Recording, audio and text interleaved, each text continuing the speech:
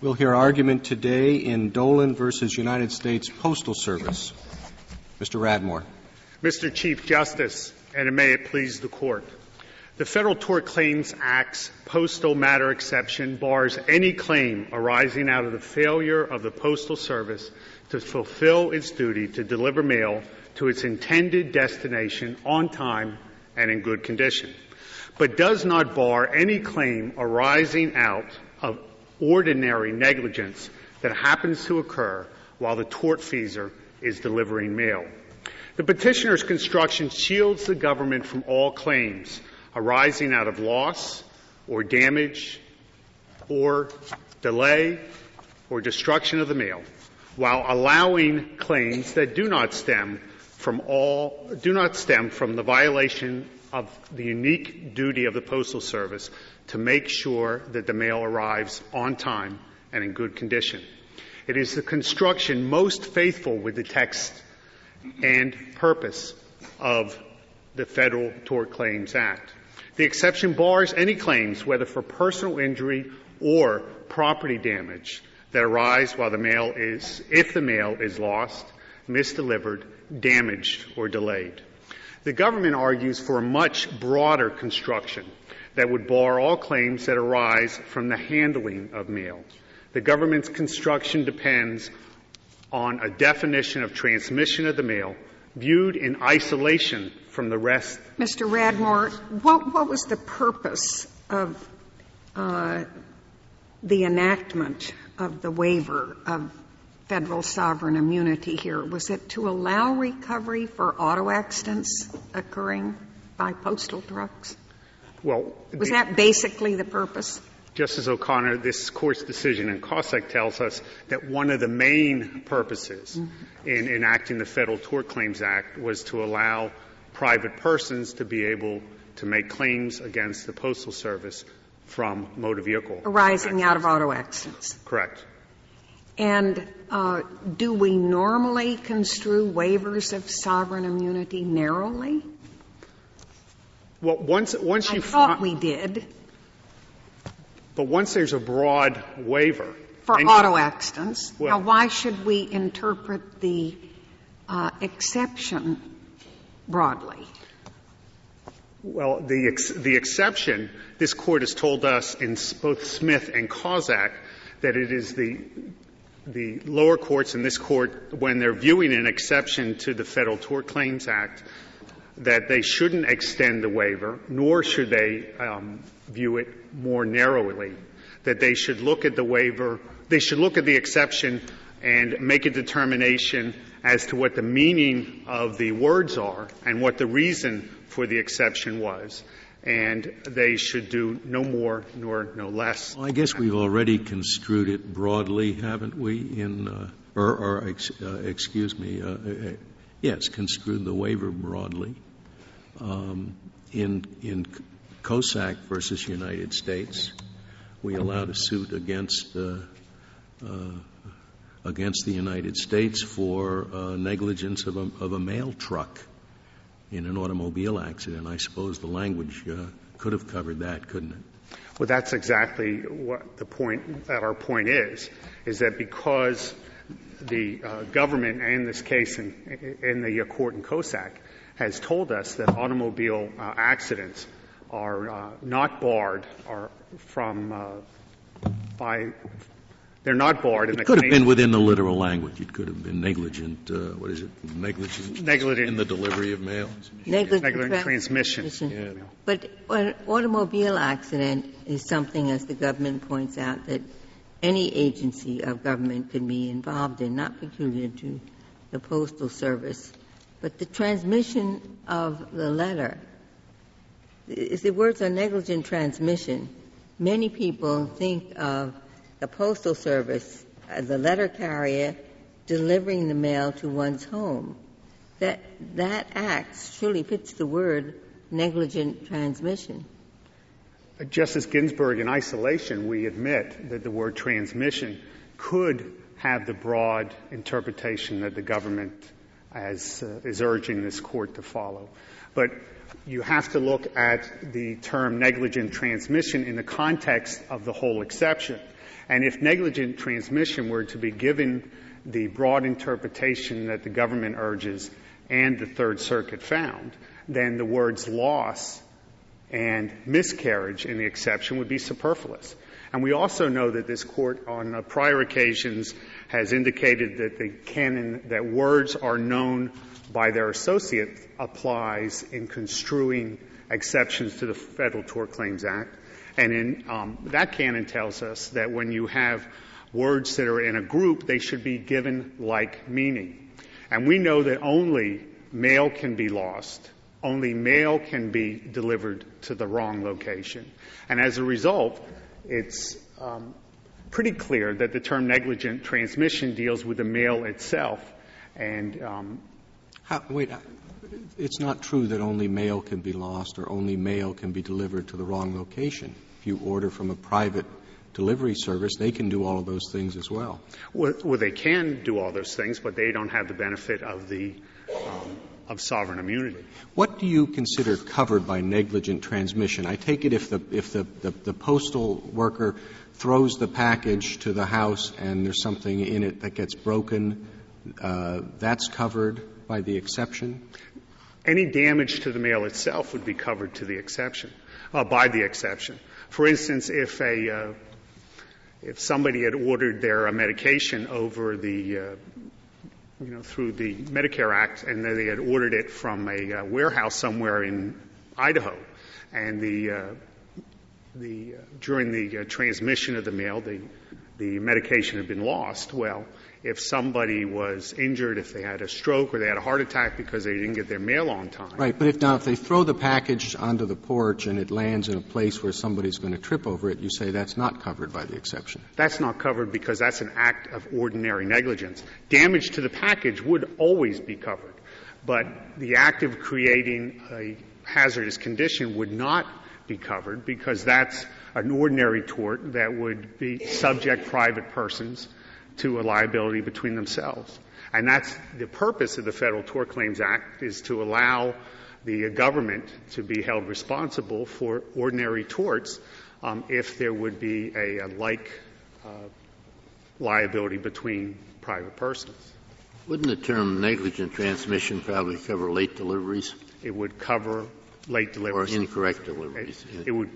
Could to the wrong address, something like that. Delay or damage to the mail. It could cover, under your theory, this very act, just dumping the stuff there on the porch, if the consequence of that had not been that the homeowner tripped over it, but that rain destroyed the contents of the letters so that they were illegible. That's correct. You would say that would... Justice Scalia, that's correct, that the exception would bar suit against the government for any damage to the actual contents of the package itself. So it seems to me a little strange that the same act is both within the exception and not within the exception, the same act of negligence. Well, it's not really the same act. It's the same act in that they used the mail and there was a consequence to the mail. But the creation of a hazard through some kind of careless act, whether it be the postal employee or whether it be a person that would raise 2680C from the customs exception, or an IRS agent or a private person, would all be responsible for creating a hazardous condition on the porch. But isn't your response to Justice Scalia, you could make the same argument if there's an accident and the truck caught on fire and the mail was destroyed. You couldn't recover for the lost mail in the truck, but you could recover for personal injury resulting from the accident. It'd be precisely the same conduct. Precisely the same under our interpretation. It is a good answer. I'm glad you came up with it. What does negligent transmission add to loss or miscarriage? Well, loss doesn't cover mail that would be delayed or damaged. But I suppose miscarriage does. Miscarriage would be mail that went to the wrong location. If it was misdelivered, that's what miscarriage would mean in this context. Or miscarried, like handled in a way that it's damaged or put in a place where it's going to be damaged. It seems to me that I'm not sure what additional weight negligent transmission covers if you have a reasonable reading of miscarriage? Well, you could look at every term in the exception, and if you gave it the broadest definition possible, you could say that all of the words are superfluous, that loss would cover mail that was, lost and not delivered to the postal patron within 2 weeks. Then for that period of time, the mail was lost. But if you look at the exception... No, that doesn't work. I mean, if you deliver it to the house next door, you haven't lost it. You've misdelivered it or miscarried it. I don't think miscarriage is redundant, but your construction of negligent transmission is so narrow that I'm not sure it adds anything to miscarriage, which suggests it might. Well, miscarriage doesn't mean that the mail was damaged. Miscarriage, if the mail is delivered, Mr. Justice Roberts, to your next door neighbor, it doesn't mean the mail may be miscarried, but it's not delayed and it's not damaged. What about delay? Does delay, isn't that something that's neither within loss or miscarriage? No, delayed wouldn't be within either term. Lost, I think, means exactly what it says. Mail that's lost. Lost means lost. Right. So if in fact post office negligently delays the knowledge that would come to me in the letter that I have 15 days to claim my $1 billion inheritance, I guess I couldn't sue. You couldn't sue. All right. Well, suppose what they do is seems to me this case is like a first-year law school hypothetical. But I mean, suppose that what they do is he puts the mail on the porch, my package, and he rips it open negligently, and there for everyone to see is the toupee that I ordered, and I sue for public humiliation. See, I mean, what about that one?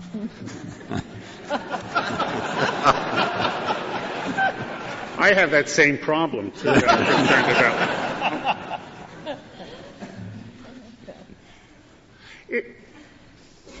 Well, I mean, what I would sort of put my cards on it. I was thinking, well, that comes close, but maybe it is within the thing, within the exception. I'm not sure. And then I think you're covered. I think it's negligence transmission. On the other side, no, he put it on the porch, which is transmitting it in such a way that it fell open. But I'm just trying to think, and then on the other side of it, you have the automobile accident. And I guess he comes along the street, the postman swinging my package around and bops someone on the head with it. I guess that's covered. And then this case is somewhere in the middle. Well, obviously a line has to be drawn somewhere. But what's the principle according to which we're drawing it? Well, I think any claim that would arise from the unique governmental duty to deliver the mail on time and in good condition would be barred.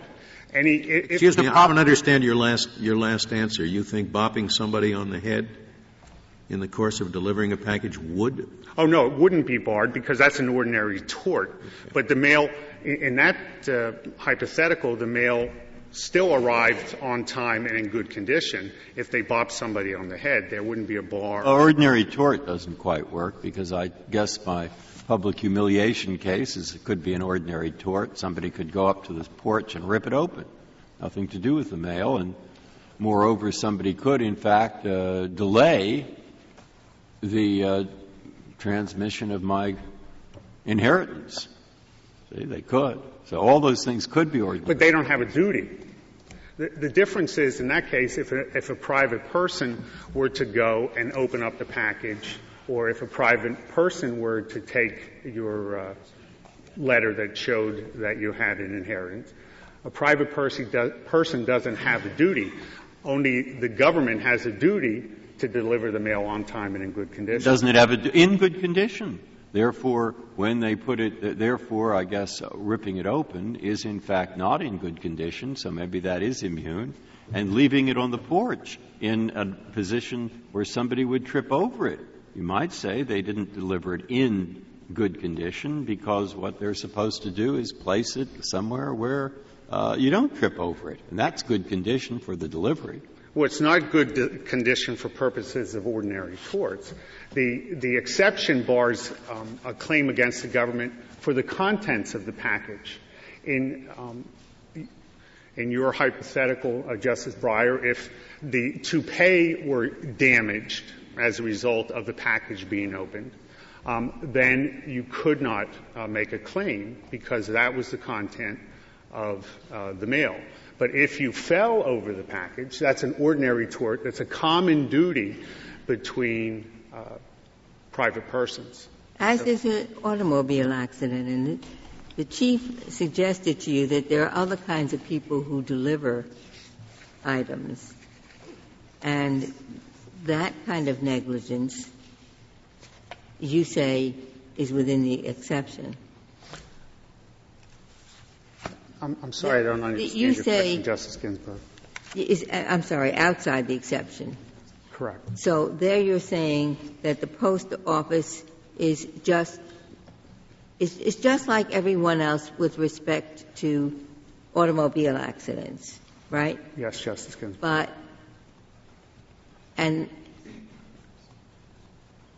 Therefore, it should be just like everyone else with respect to this negligent delivery?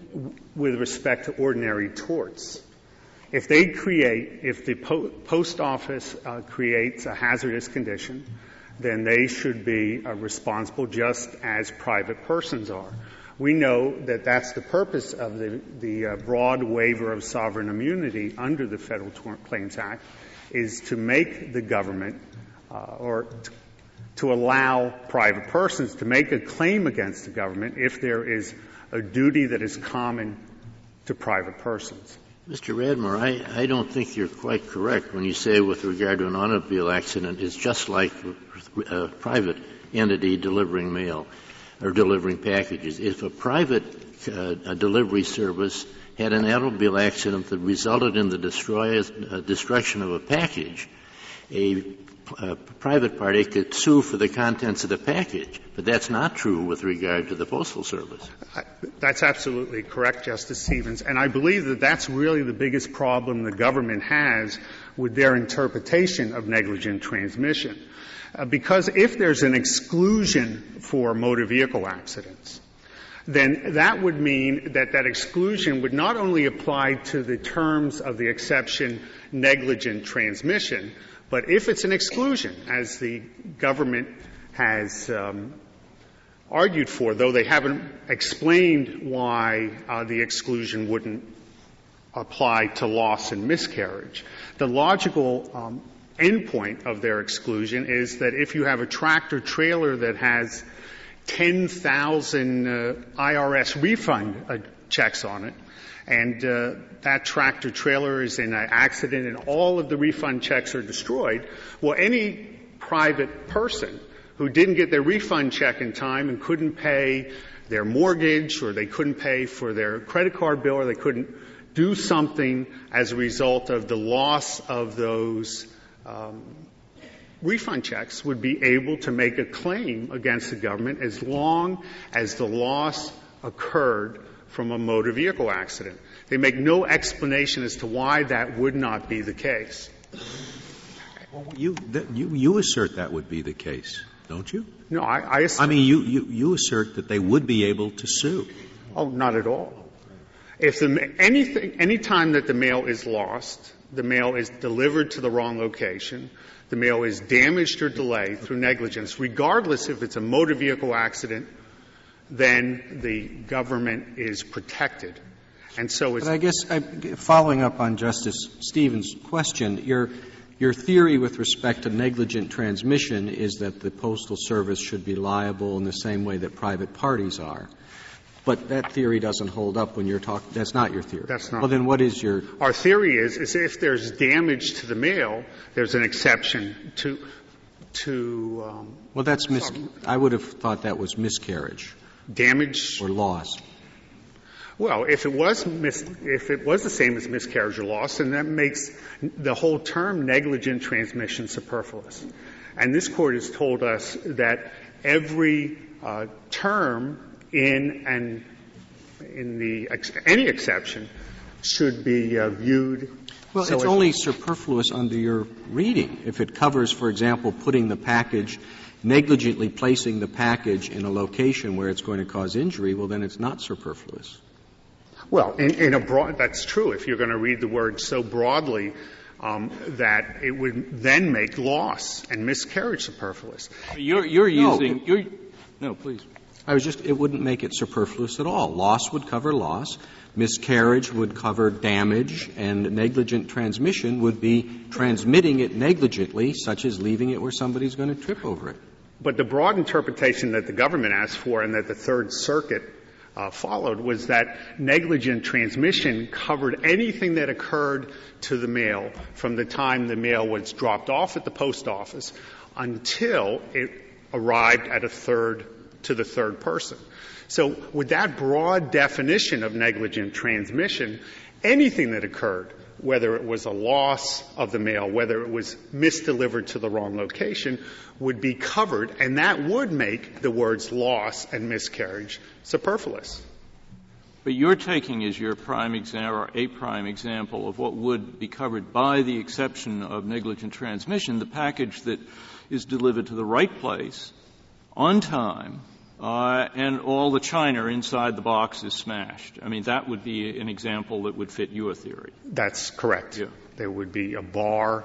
The bar would apply. And you would say that's supported by the Nascatura Sokis argument because it's damage to the mail or the condition of the mail or the manner in which the mail itself is delivered. But that's more or less where you think the exception should stop.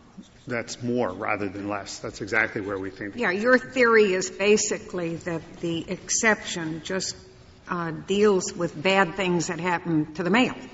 Well, it also would protect the government when there is either a personal injury or some kind of loss, a personal injury or an economic loss that arises from the damage or delay to the mail. I think I brought up the example of the medication, or if you had a check or a coupon bond that was destroyed. But that would be in each case, in each example you're giving, as I understand it, that would be as a consequence to a violation that affected the mail itself in the first place. Yes, Justice. I lose the money because the mail is slow or whatever. Yes, Justice Souter. Exactly. And if there's no other questions, I'll reserve the remainder of my time. Thank you, Mr. Radmore.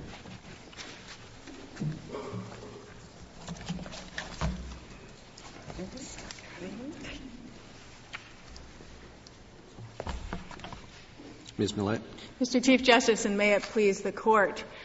Justice O'Connor, when you mentioned that this is a waiver of sovereign immunity and we have to construe that with that in mind, it's sort of central to our starting point for understanding this statute.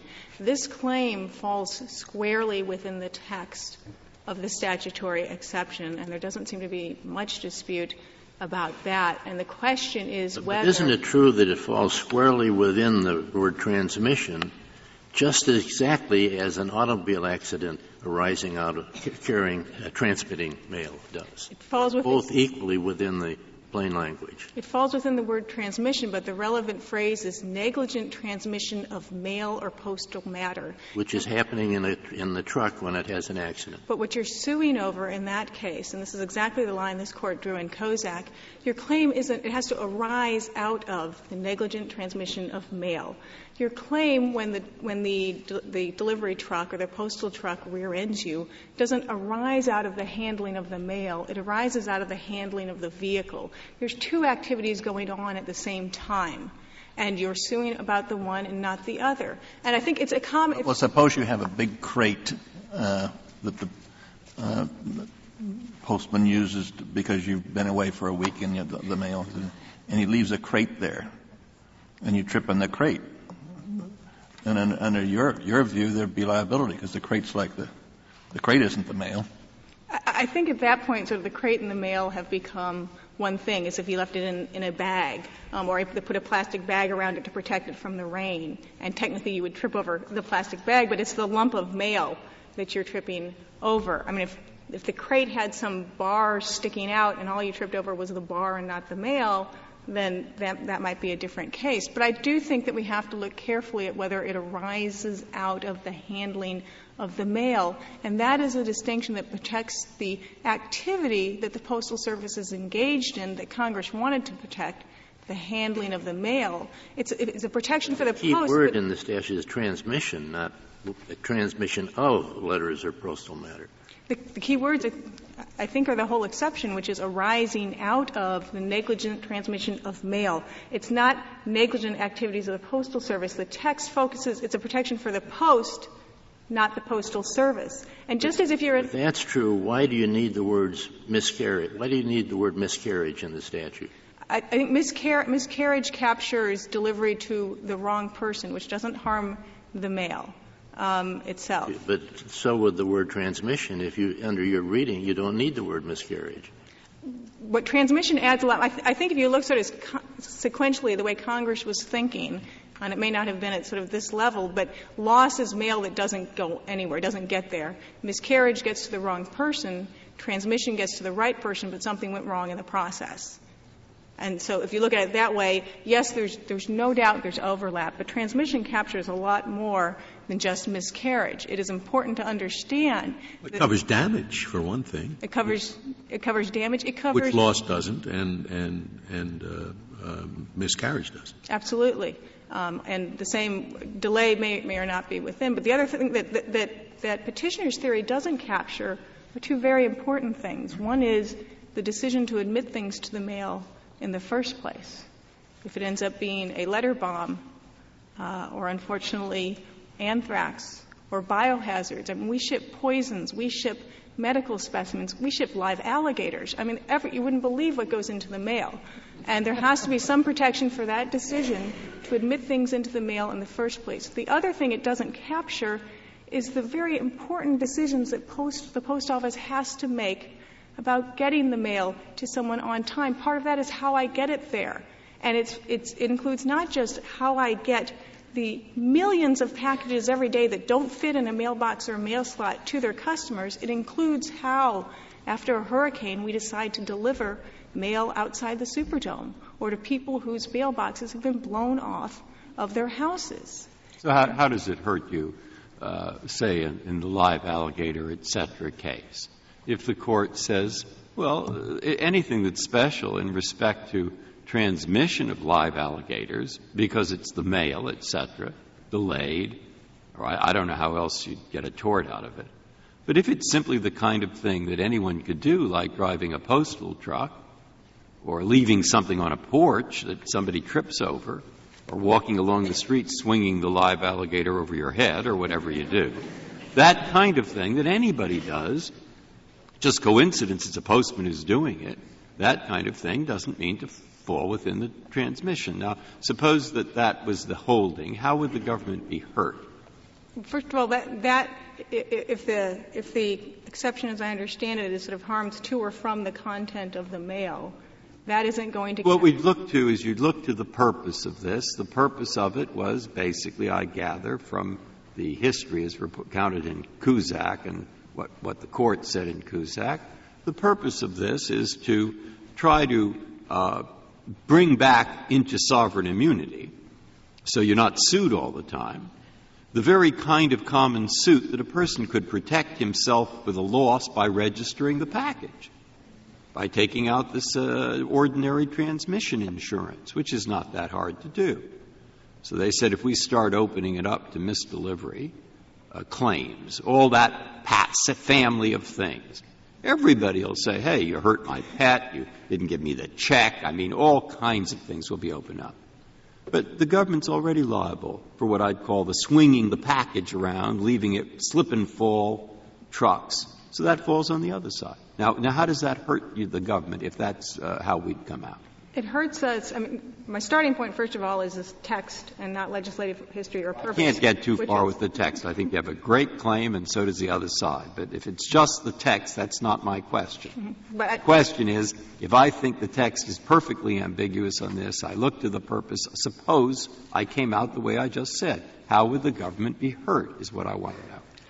What the government is hurt by is the fact that you're allowing torts for the one activity that is distinct to the Postal Service amongst governmental agencies, and that is the act of delivery. That is what the transmission exception protects. When you're driving a vehicle, the postal employee is not making mail-specific judgments. The postal employee is making the same judgments that I made driving to work today and that everyone else on the road makes. But when you are making decisions about how to deliver 660 million pieces of mail a day to 142 million different locations, the bottom of the Grand Canyon, remote Alaska, and urban cities, to get that job done, you have to be able to make judgments about the actual act of delivery. Well, why is mail specific any different than the grocery boy? I mean, it's grocery specific, under your view.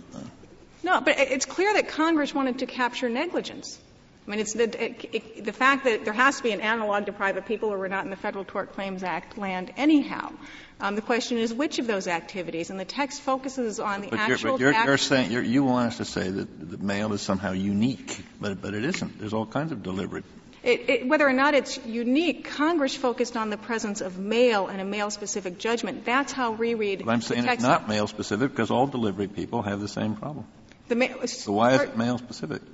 First of all, the decision to put it into a mailbox is a uniquely postal exception. And letters are carried in a mail truck, but we allow a cause of action for negligence of the driver of the mail truck. That's unique to mail, too.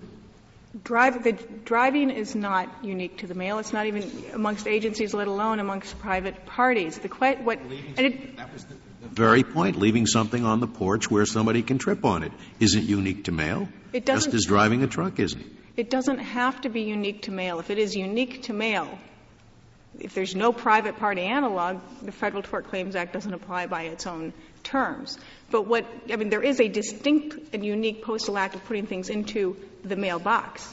So if in fact you have a driver of the truck, the postal truck, and what he does is he puts the mail in the truck so my skis, which I've shipped by mail, happen to stick out the side. And as he drives along, he just mows down the pedestrians. I take it on your theory that there's no lawsuit. If you're damaged, harms to and from the mail, yes. Yes, that is our position. If he mows them down with his arm or with his rearview mirror on his truck, the liability attaches. But you asked why it is important, Justice Breyer, and one of the reasons it's very important is to look at these types of claims. The Postal Service is defenseless. We are essentially defenseless when we get one of these claims. Unlike the vehicle accident where we are a party to it and know what happens when it happens, this type of injury we may not know about for up to 2 years after it happens. Let me ask you about defenses, and it goes a little bit beyond the suit. But as I read through the regulations, and it's the duty of the occupant, of the recipient of the mail, to provide a box or a letter slot or something. Would the failure to do that, so that they just have to put it on the porch, is that a defense? Let's assume there's liability. Mm-hmm. Let's assume that your interpretation of the statute does not prevail here. Does the post office have a defense if the person doesn't provide a mailbox as the regulations require?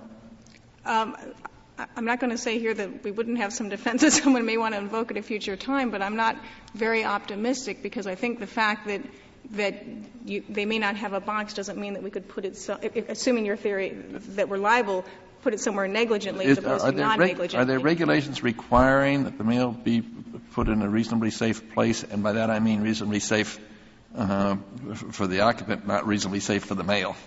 Because you quote on page 2, the footnote, you quote the regulation. But I read that it has to be reasonably safe for the mail because it says, you can leave it on the stairway or under a porch just so long as it's safe for the mail. That's the way I read that one.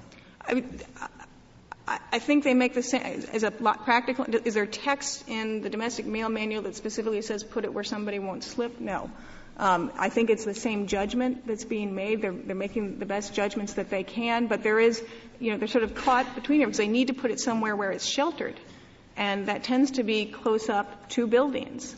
And the problem is it's not. Well, I guess my point is if there's a duty, then it seems to me the post office is used to making these judgments, and if it does not make the correct judgment, it can be sued. Well, I'm not saying that you're creating a cause of action. I'm just saying that you're that much different than any institution faced with slip and fall cases. It is different. The exception applies whether we do it negligently or non-negligently. And so the fact that we didn't happen to do it, at least allegedly, negligently in this case can't be what triggers the exception. And what is different is understanding as a practical matter what the postal carriers are supposed to do millions of times every day when the mail doesn't fit. Well, that's exactly the point I'd like you to hone in on, because I don't see you say, well, we're defenseless. Why are you more defenseless than any other business that leaves things on porches? That might be, 482 million Apple deliverers or Domino pizza people. I don't know. Or maybe they ring the bell probably, but McDonald's hamburgers, lots of department stores. I mean, a lot of people leave things on porches. So why are you more defenseless than they? Because first of all, we leave it there for 37 cents. And we leave it in a volume, 660 million pieces of a day. FedEx and UPS aren't even in the neighborhood. Well, you're talking about letters, though, right? I mean, is FedEx and UPS in the neighborhood when you're talking about packages, size that have to be left on the porch? No, 660 million includes letters and packages. Right. UPS does, I think, about 12 million a day. FedEx about 5 million. Well, what's the Postal Service number for large packages? Large, I mean, they don't count it by large, meaning or what will fit inside the mailbags. I simply can't give you a number. Well, that's what people are likely to trip over. I mean, they're not likely to trip over a letter. Number of letters bundled together. I wouldn't be surprised to see what could happen if, in fact, the liability is allowed. If you go to put it into the mailbox and a piece slips out of the mailman's hand and lands on the porch, and it's one of those cellophane envelopes and it's slippery. I mean, that's maybe all that it takes. Of how many claims of this nature there are. We do have the Second Circuit case on one side. And by the way, I didn't notice that you referred to the Second Circuit decision in your brief, did you? I don't remember. I know it was in our brief in opposition, but I don't recall if I did in this. In the brief here. Well, it surprised me that there were those two cases, but do you have any notion of how many slip and fall, trip over mail claims are filed? I can give you a rough estimate. There are about 700 slip and fall cases a year, but the vast majority of those are slipping in a building on, a slippery floor, which we could cede liability for. Probably, less than a dozen, around 10 or so a year thus far. But we've been able to liability for slippery fall in the post office.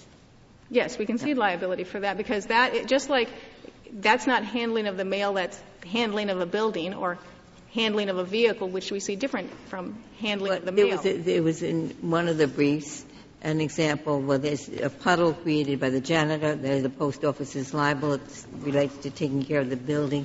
There's a parcel of mail that has a liquid in it and it's dropped and the puddle is created by that, no liability. And you agree that would be the result? If we break, whatever damage is done to the mail and the package in the mail, the liquid in the mail cannot be sued over. That is, and I think petitioners agree, damage to and from the mail. So you agree that hypothetical is correct? And there's another one they gave.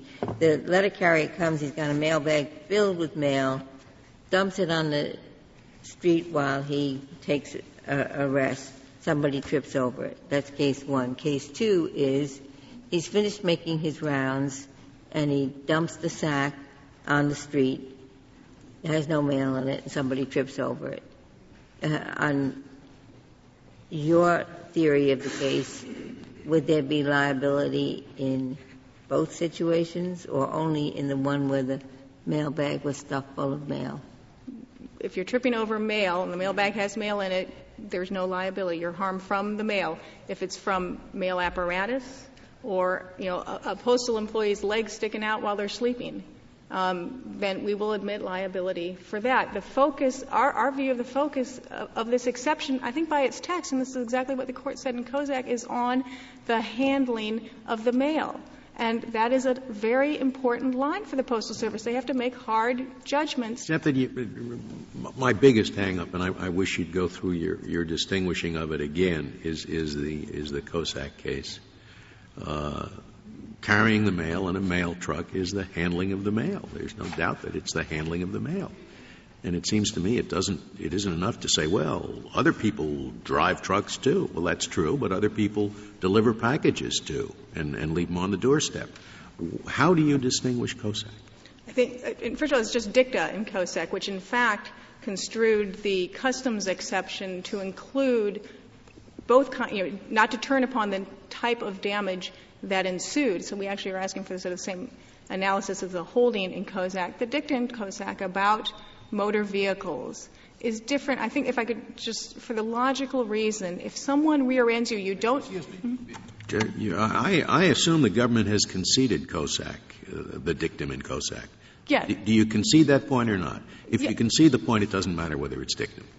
I agree, but I wanted to point out that the whole. You are trying to draw a distinction between driving the mail in the truck and leaving the mail on the doorstep. What's the basis for that distinction? And that language has to be read against the backdrop of the holding of Kosak, which recognized that when you have exceptions that are written in these broad terms, the form of the injury, the particular type of personal injury, there it was property injury that ensues, doesn't change whether the exception applies. Motor vehicles are different. If you're rear-ended by a truck, you don't jump out and say, hey, you negligently transmitted the mail. You say, you jump out and you say, you didn't, your brake lights weren't working, you didn't signal.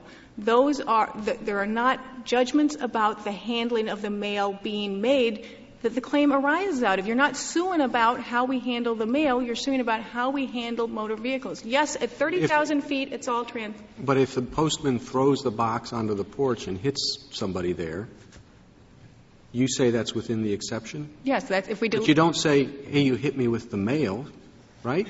You say you hit me with a box. Your claim arises out of how we handled the mail, not how we handled a vehicle, not how we handled a building, not how we handled mail apparatus. Your claim arises out of how he handled the box, just like in the other case it arises out of how he handled the vehicle. You don't care whether it's the mail or not. By the same token, when you trip over something, a box, you don't care whether it's a mailbox or if it's the box from UPS. And yet in your case it makes all the difference in the world. Perhaps I misunderstood. I thought the box was the mail itself that you're throwing out of. And if the box, your injury arises, if it's to or from the mail, right, it's within the exception. And yes, there are fine lines, as with any of these distinctions in practice. In practice, for the practical reason that you don't have the sheer volume of claims against which the Postal Service is largely defenseless that you have when you start talking about delivery. I suppose your defense affects the process. In other words, you would more and more be leaving the little slips of paper saying go down to the post office and pick up your package rather than leaving the package on the porch. I think that's exactly right. And it's hard to decide. I mean, that is, what happens here when I show up with oversized mail as a mail carrier. I've got the choice of delaying your receipt of the mail by taking it back to the Postal Service, inconveniencing you, making you come downtown. That act is within the exception. I can try a person-to-person delivery, but the Postal Service went away from that for logical reasons because that will delay everybody else's mail, and there's no liability for all of those delays. If you set the same package down and it has medicine or food in it says marked perishable on the outside, it's in the sun, it goes rotten, the person gets sick, there's no liability. But this is a protection for an activity of the government, like many of the other Federal Tort Claim Act exceptions. And the protection for that activity is an upfront protection that doesn't turn on the happenstance of which particular form of injury is manifested at hours later. And it's an important reason, as I said, not only for the sheer volume of claims that we could face if this is opened up on how we deliver, but our inability to defend. When 2 years later, we simply do not, unlike FedEx or UPS or probably the pizza delivery, we can't recreate months later how we delivered the mail. Yeah, but you're using the word deliver, but the statutory word is transmit. And are there other statutes or regulations in respecting the post office that talk about delivery? The word, because it seems to me the omission of delivery, it seems to me, is a real problem for you in your theory of the case. No, I don't think so. And as we chronicle at length in our brief, both through history and contemporaneously, the use of the word transmit and transmission in postal services is commonplace, and it means delivery to, it means getting something to the person. Congress has consistently used transmission that way. And the other thing I would like to bring you back to is understand that the reason the vehicle distinction worked, one of the reasons Congress would have expected that is that had happened before in history. We show, again in our brief, a number of cases for a long time. There have been distinctions between allowing liability for, and back then it was stagecoach drivers that drove too fast through town. And those cases were held, when you held someone liable for driving too fast through town, that was held not to be a stoppage of the mail, stoppage of the transmission of the mail. But when you tried to regulate more fundamentally how the Postal Service decided to do its deliveries and whom it would authorize to undertake the delivery, that was held to interfere with the mails. And I think but I'm surprised there's no empirical examples of what I would think would have happened in 50 years in tens of millions of packages, that a package falls off a truck. The next driver veers somewhere and gets into an accident, and they say it wasn't packed properly. I think that should have happened sometime in the Postal Service over 50 years. My guess is it did happen, and you just paid. My guess is that we did not pay because that Really? would be an injury rising. Is there any? Do we actually know either of us? I don't. I confess. Do you? I don't off the top of my head, but the distinctions that in talking with the Postal Service here. One would think it might have happened, but perhaps it hasn't. Hopefully, it hasn't. But if it has, it's a fine distinction. Any tort, first-year tort student knows that tort lines can, give rise to difficult analysis at times. But if you understand that what Congress was trying to protect here was the movement of the mail and the handling of the mail in a way that the Postal Service does, really no one else. I don't understand your last distinction. You say there is no liability for the package that falls off the back of the truck, but there is liability if the truck hits another vehicle. Well, I really don't understand the basis for that distinction. The claim if we're assuming it's a mispacking of the mail into the truck is the claim. Which happens all the time in other trucks, not just mail trucks. Then that is an argument, plain text of the statute. That is an allegation that we negligently transmitted the mail. We handled it negligently in how we packaged it. You can say the same thing about the driving of the truck that contains the mail. You can say that, but when someone sues, what they're upset about is how you handled the vehicle, not how you handled the mail. Yes, at 30,000 feet you can look at this and say it's all transmission, but Congress was looking at this as sort of on-the-ground level. And in practical experience, the person who's hit by the mail truck doesn't care if there's mail in there or not. Their injury is completely unaffected. The presence of mail is incidental, irrelevant. Same thing. That liability. Same thing with the person who veers to avoid the package that falls off the back of the mail truck. No, but what they've been injured by, the presence of mail is the cause of the accident and the way it was packed. But the person who trips doesn't say, oh, this really hurts me because it's mail instead of a box of oranges. Who put this mail here? This mail shouldn't be here. You have a simple way of looking at it is you have two things going on at the same time in the car, or in the vehicle. You've got the regular activity of driving, and you've got the transmission of mail. But when you come to the porch, you have one activity and one activity only. No, but your argument, as I understand it, on the truck accident and on the package that falls out of the truck is that the fact that mail transmission is going on at the same time is utterly irrelevant to the cause of the damage. And isn't your position equally open to the argument that when the person trips over the package on the porch, it is utterly irrelevant that that package has been placed there by a postal employee and has been carried in the mail? It has the same character vis-a-vis tripping that a brick or a rock or any other package might have.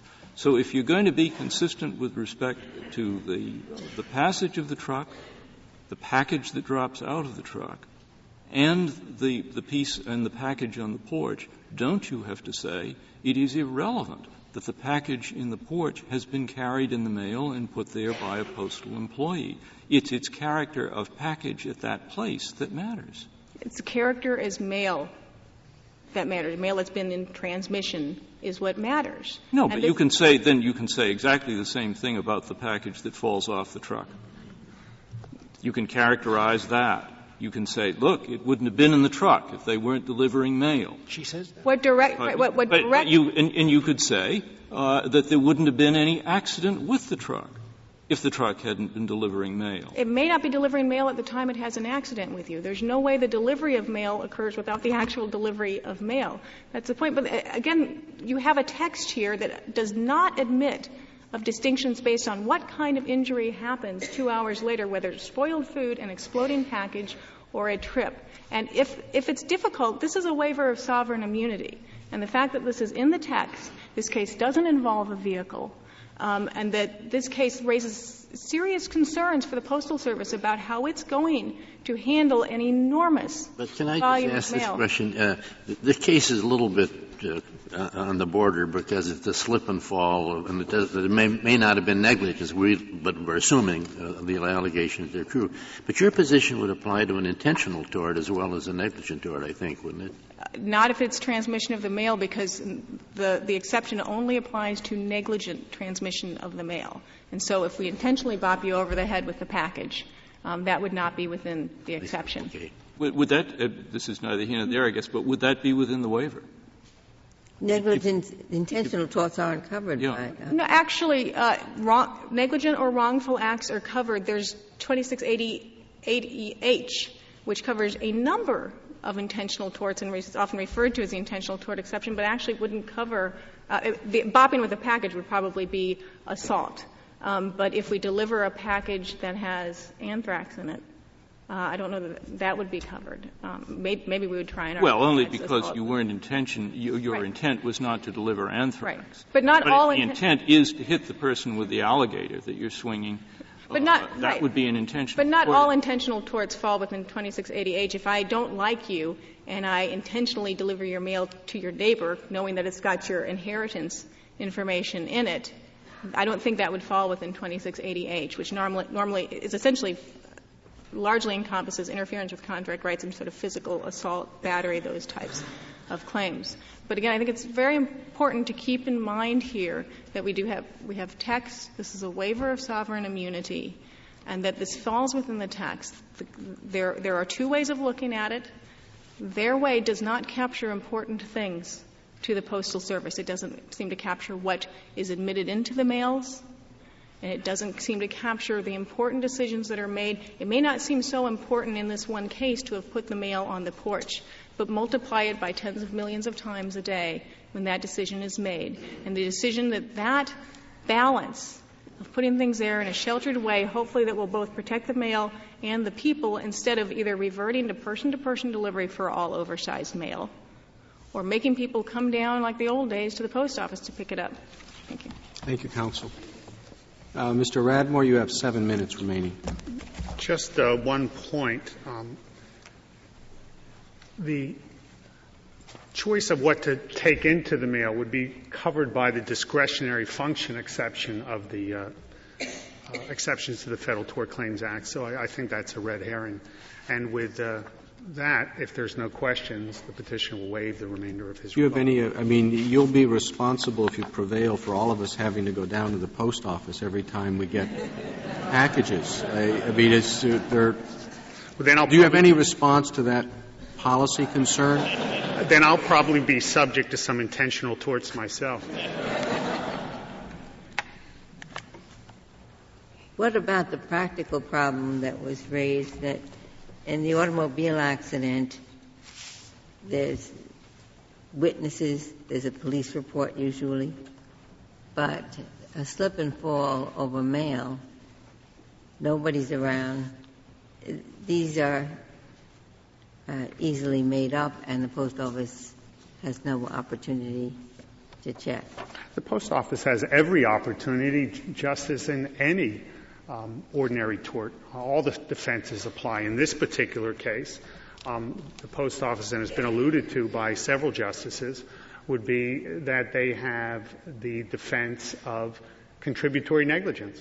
They would have any defense that would be available. The point that I think that they were making is that there will be an investigation on the spot ordinarily in the case of a vehicle collision.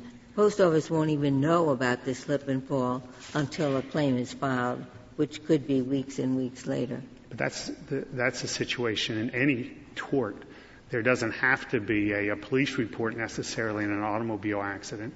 And in any slip and fall or any tort beyond the motor vehicle accident, it's the same situation. It's not unique to the post office. Yeah, but the volume is unique. In other words, there aren't going to, in a typical case, be a lot of witnesses, and the volume is unique, and you can't bring the postal carrier in 2 years after the fact and say, do you remember where you placed this parcel on this porch on this day? That's what you'd have to do to a UPS or Federal Express employee. And I believe Solicitor General's response to Justice Ginsburg's question about the number of claims that you have a year, I believe the Solicitor General said situations like this arise 10 times a year. And the post office's own handbook dealing with the handling of negligence cases sets forth procedures and policies that deal exactly with this type of circumstance. If we look at the handbook, I think Justice Kennedy referred to the handbook, and that section 141 of the postal investigation handbook talks about claims that arise for personal injury or property damage during the delivery of the mail. So at least that was put in place in 1992, so we at least know for the last 13 years that they've anticipated these type of claims, and according to the government, there's only been 10 a year. So I don't think that there's a real concern by the post office that there's going to be a floodgate of litigation opened up. Thank you, counsel. Case is submitted.